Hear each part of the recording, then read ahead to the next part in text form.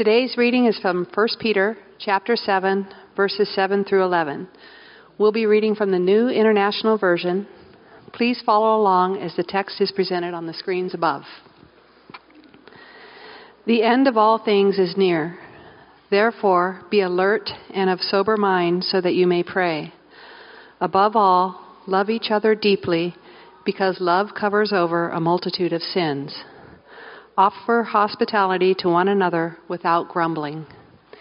Each of you should use whatever gift you have received to serve others as faithful stewards of God's grace in its various forms. If anyone speaks, they should do so as one who speaks the very words of God. If anyone serves, they should do so with the strength God provides, so that in all things God may be praised through Jesus Christ. To him be the glory and the power forever and ever. Amen.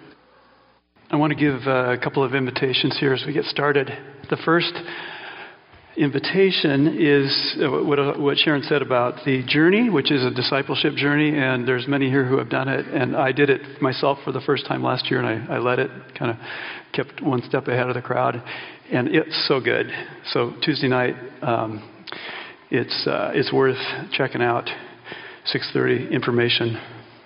Secondly, I want to show that, next week, this is an invitation. We're going to be talking about the LGBT hospitality, how we can grow in that area, and cover some things that have been kind of in our atmosphere. And hopefully, would you pray for me? I invite you to pray for me in that one. It's a big one. And so, invitation to that. And then I want to go ahead and put that video clip up there, that 3-minute video clip. Evan, can you do that for us? Picture this. It's Friday night. You decide to go out to a restaurant because of a Yelp review you saw. When you get to the restaurant, there's no parking spaces. It takes you 10 minutes to find parking. When you walk inside, no one is at the host stand to tell you what to do or where to go.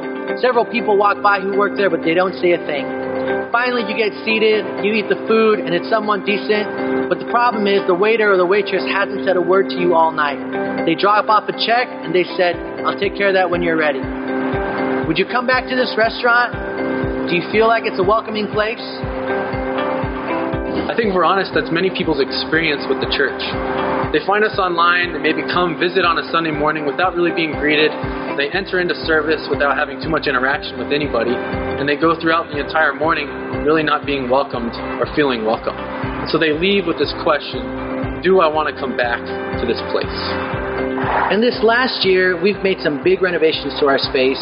We have a brand new playground, brand new worship area. We've even changed some things that relate to how we do things before and after service. However, those things are not enough to make people feel welcome. What needs to change is us, and this is how we're going to do it. This year, we're going to place an emphasis on improving our culture of hospitality here at Pine Lake Covenant Church. These 3 phrases come from Wayne Baxter and was actually brought to our attention by Schumann, one of our leadership team members. This is how we're going to improve our hospitality. You're going to hear this mantra over and over again. 1, an alone person in our gathering is an emergency. 2, friends can wait.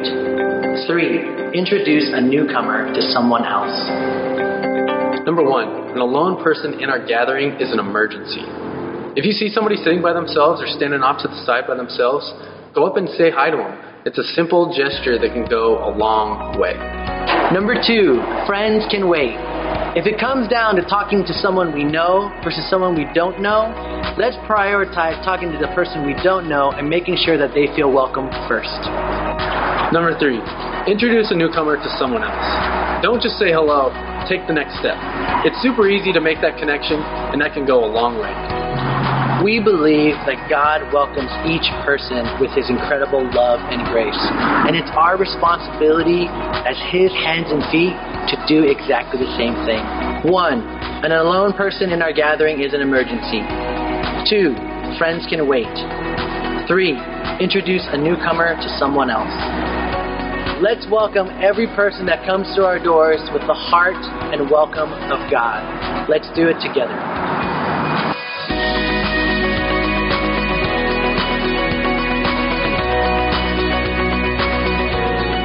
Okay, so here's the invitation, is that in the encore in the gym afterwards, I think Sharon's going to be at a table there. And if you're interested in being part of up in the game here, and those three phrases capture a lot of it, just go and see that table, and there'll be a sign-up sheet there, and we'll figure it out from there.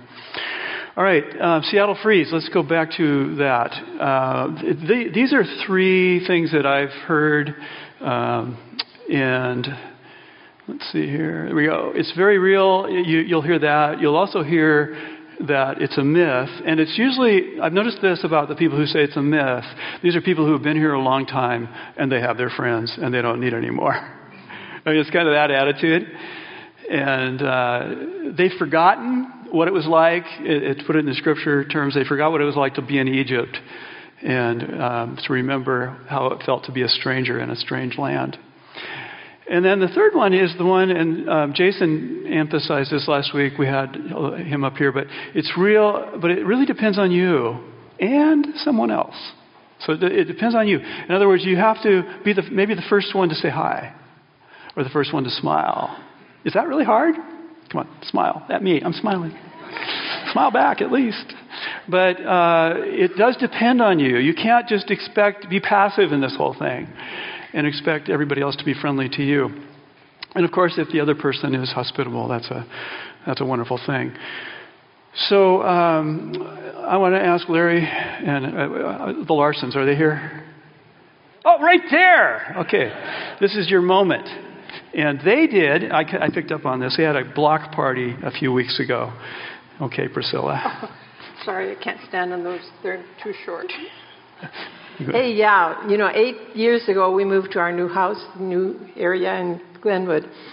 And almost immediately we began to get to know the people right around us, but that's where it stood. And for 8 years I kept thinking, what can we do? How can we do this? And then last year, two other of my neighbors and I were discussing, and we decided to start a block party. So we offered our backyard, and we made a invitation, and the three of us walked around to the 68 homes in our development, inviting everybody to come. We had about 40 people that came. We had a lot of interest.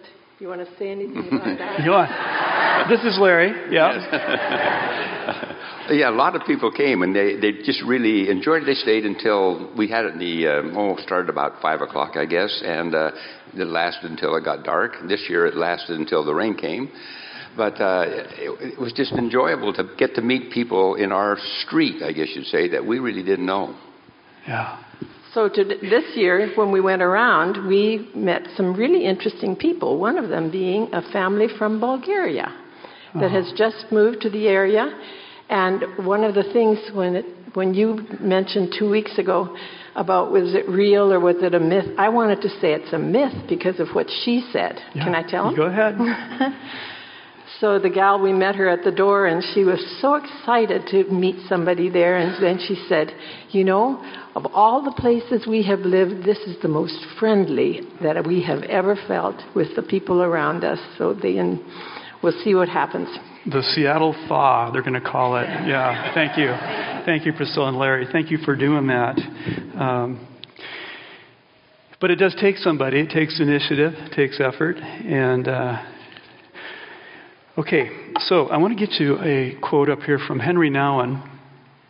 And it's 1975, so you have to ask yourself if this is more true today or not. But our society seems to be increasingly hard and full of fearful, defensive, aggressive people, anxiously clinging to their property and inclined to look at their surrounding world with suspicion, always expecting an enemy to suddenly appear, intrude, or do harm. It doesn't sound like a very hospitable world, does it? And that was, how many years ago is that anyway? It's when I was young, whatever. But this is why we're focusing on this, and this word hospitality is such a key word in the New Testament. We want to make the world safe for humans. Just put it really simply. Safe for humans.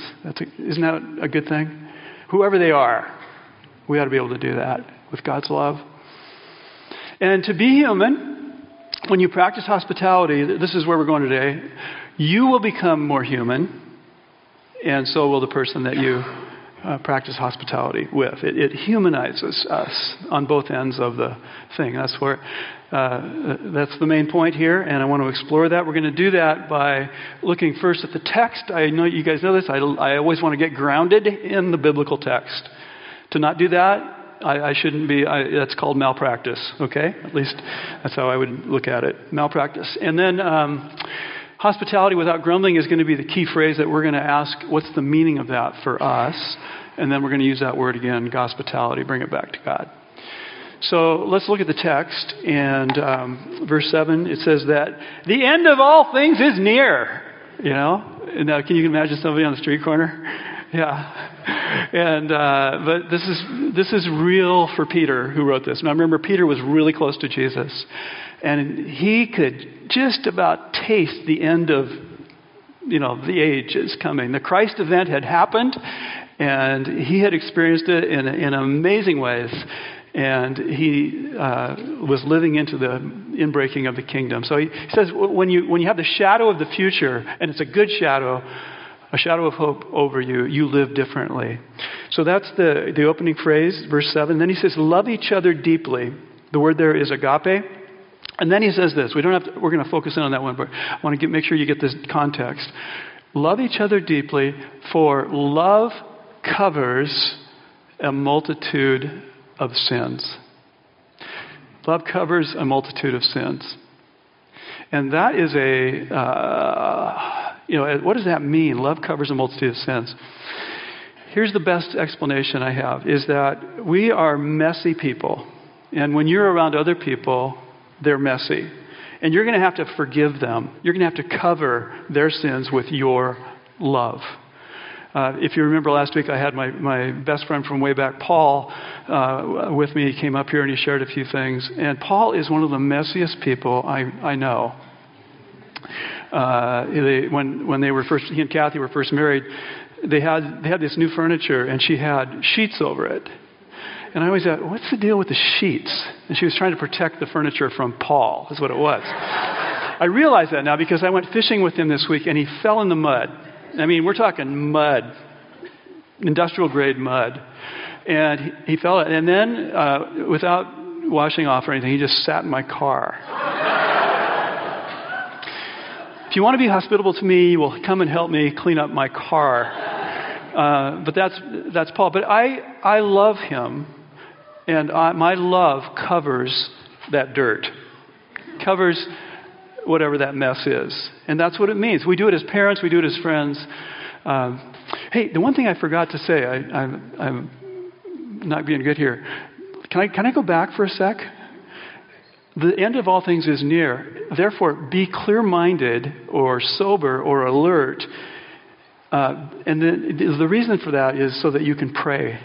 In other words, if you're not clear-minded, sober, alert, you won't be able to pray well. And I wanted to get that in there. I realized I forgot it here. And that's before the love deeply part. I'm going to use that a little later. So there you go.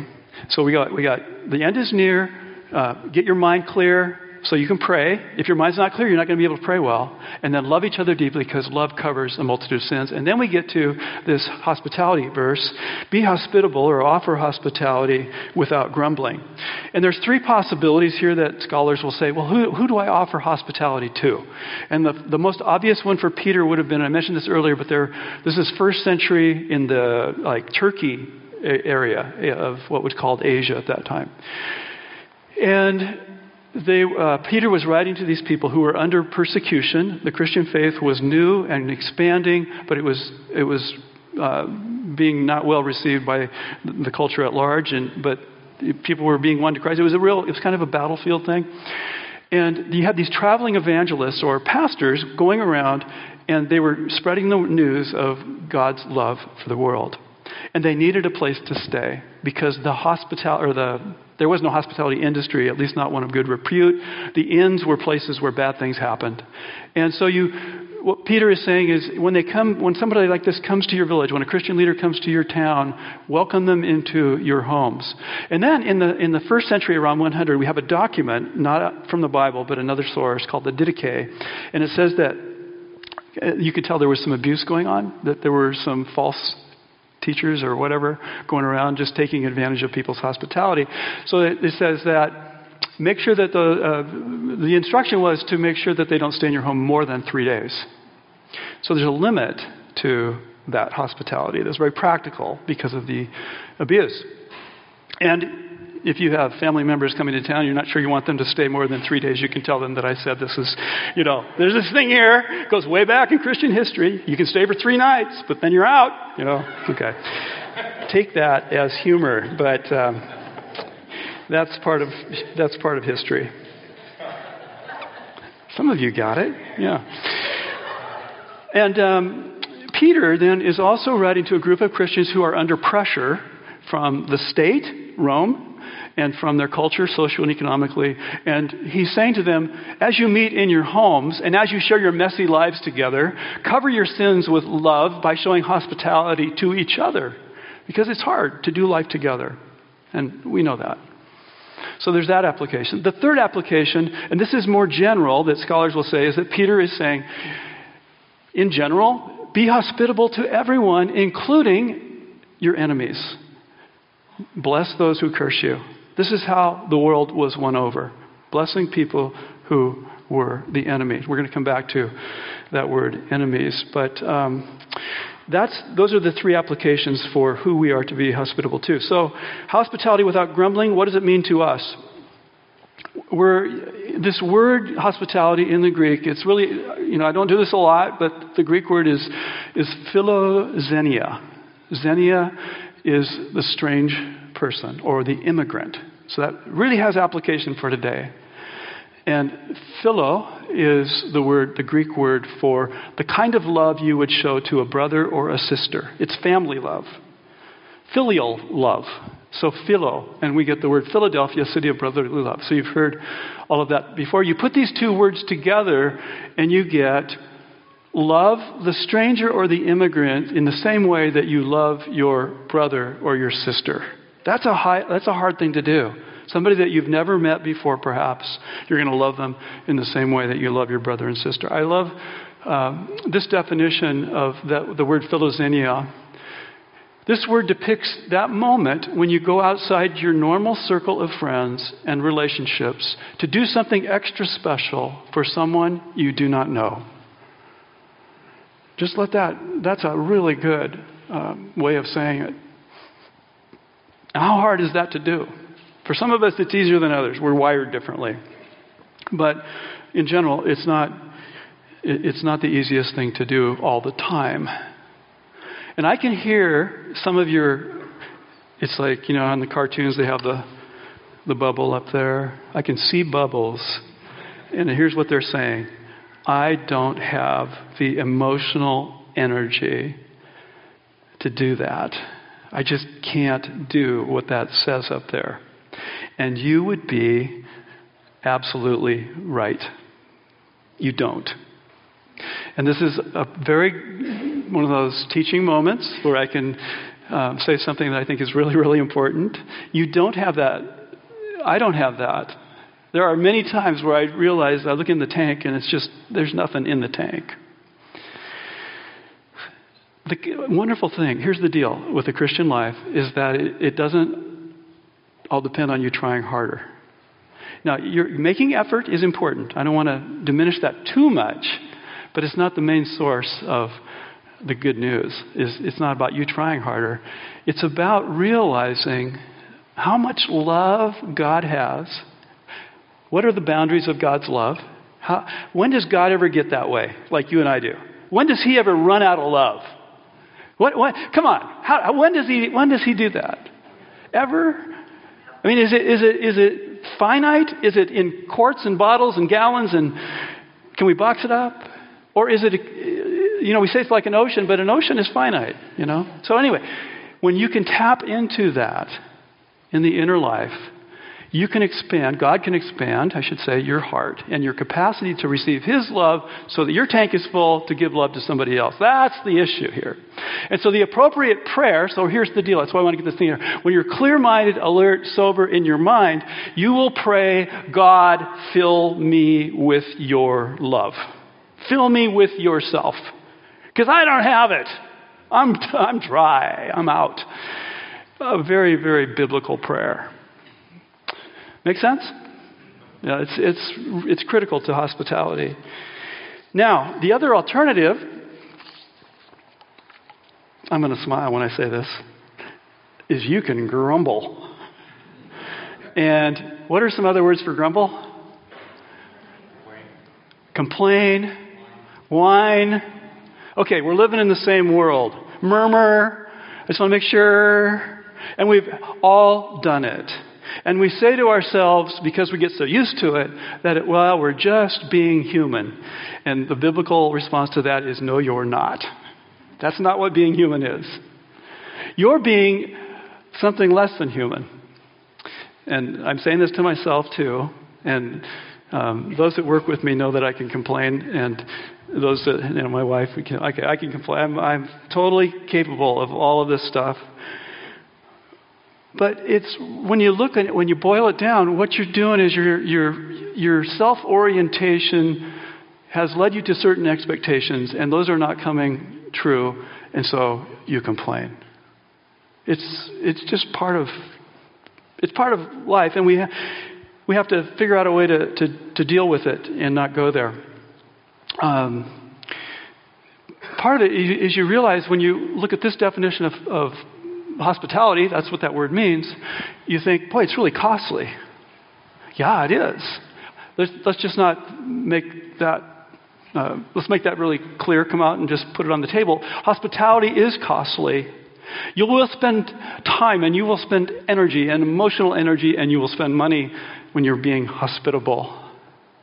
And not only that, you'll feel like you're spending yourself. You're just spending yourself. And then you get this feeling inside, I don't have anything left to give, and so you grumble. Rather than pray, you grumble. Now, God, in the Bible, He seems to be okay when we complain to Him. The Psalms are full of complaints. So there you go. There's your safety valve. How's that? Complain to God. He's big enough. He can take it. But don't do the socially transmitted disease thing, which is complaining to others about people, usually, who are probably not in the room. And here's the question when we do complain, and we just need to ask this question. And I think there's probably a place in this world for complaining. So, it's hard to, but you don't want to be that person that's always doing it. But here's the question.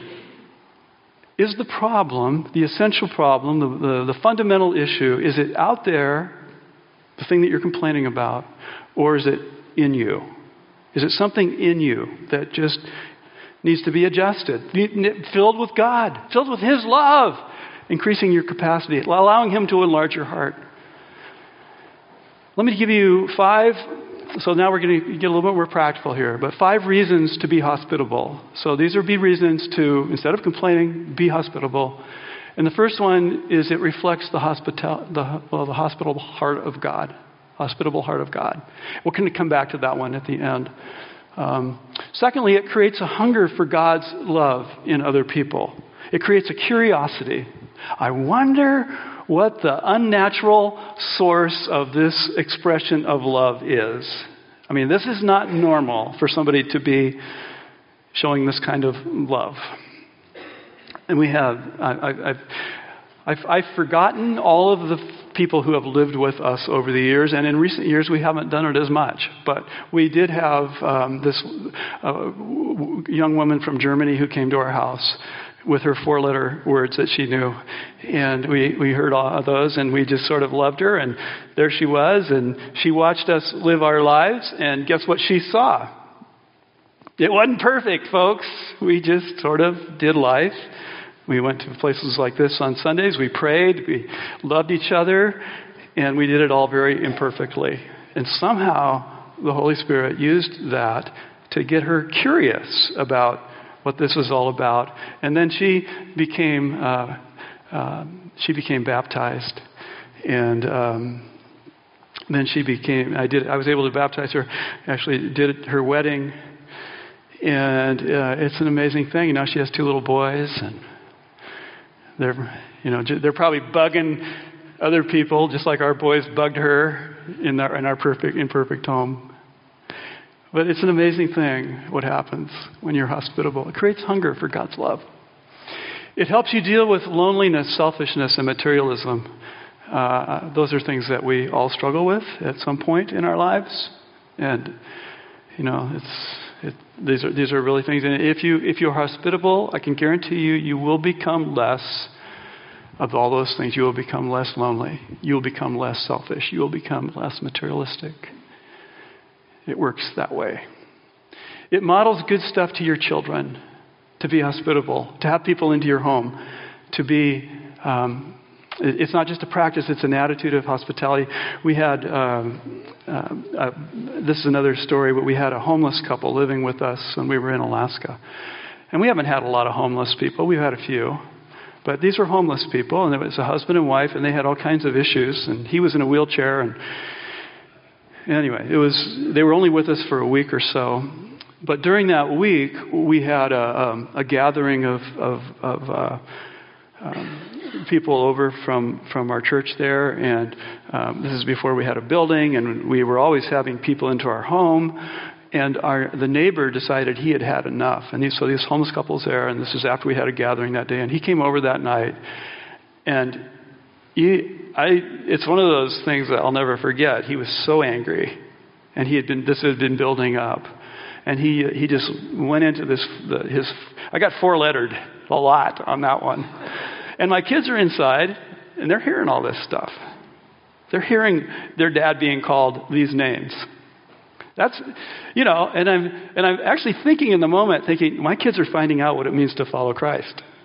And I'm not saying we were, people were maybe parking in the wrong place or whatever. And then he had some valid stuff he needed to say. But, the number one reason your kids will follow Christ is because you trust God. That is, the research shows that, folks. It's because you trust God as a parent that your kids will follow Christ. They need to see you in the moment trusting God. And when you're hospitable, you get into these situations where you can only trust God. All right, let's see. The last one. God commands you. How about that one? I could have just put that one up there. God commands it. All these things, all these passages we've been looking at these last 3 weeks, they're all in the imperative or the command voice. Be hospitable. It's not like we have an option. It's be hospitable. So hopefully that helps give you some positive reasons why you would want to be. You'll become more human. All right, hospitality. Let's go there and we'll close.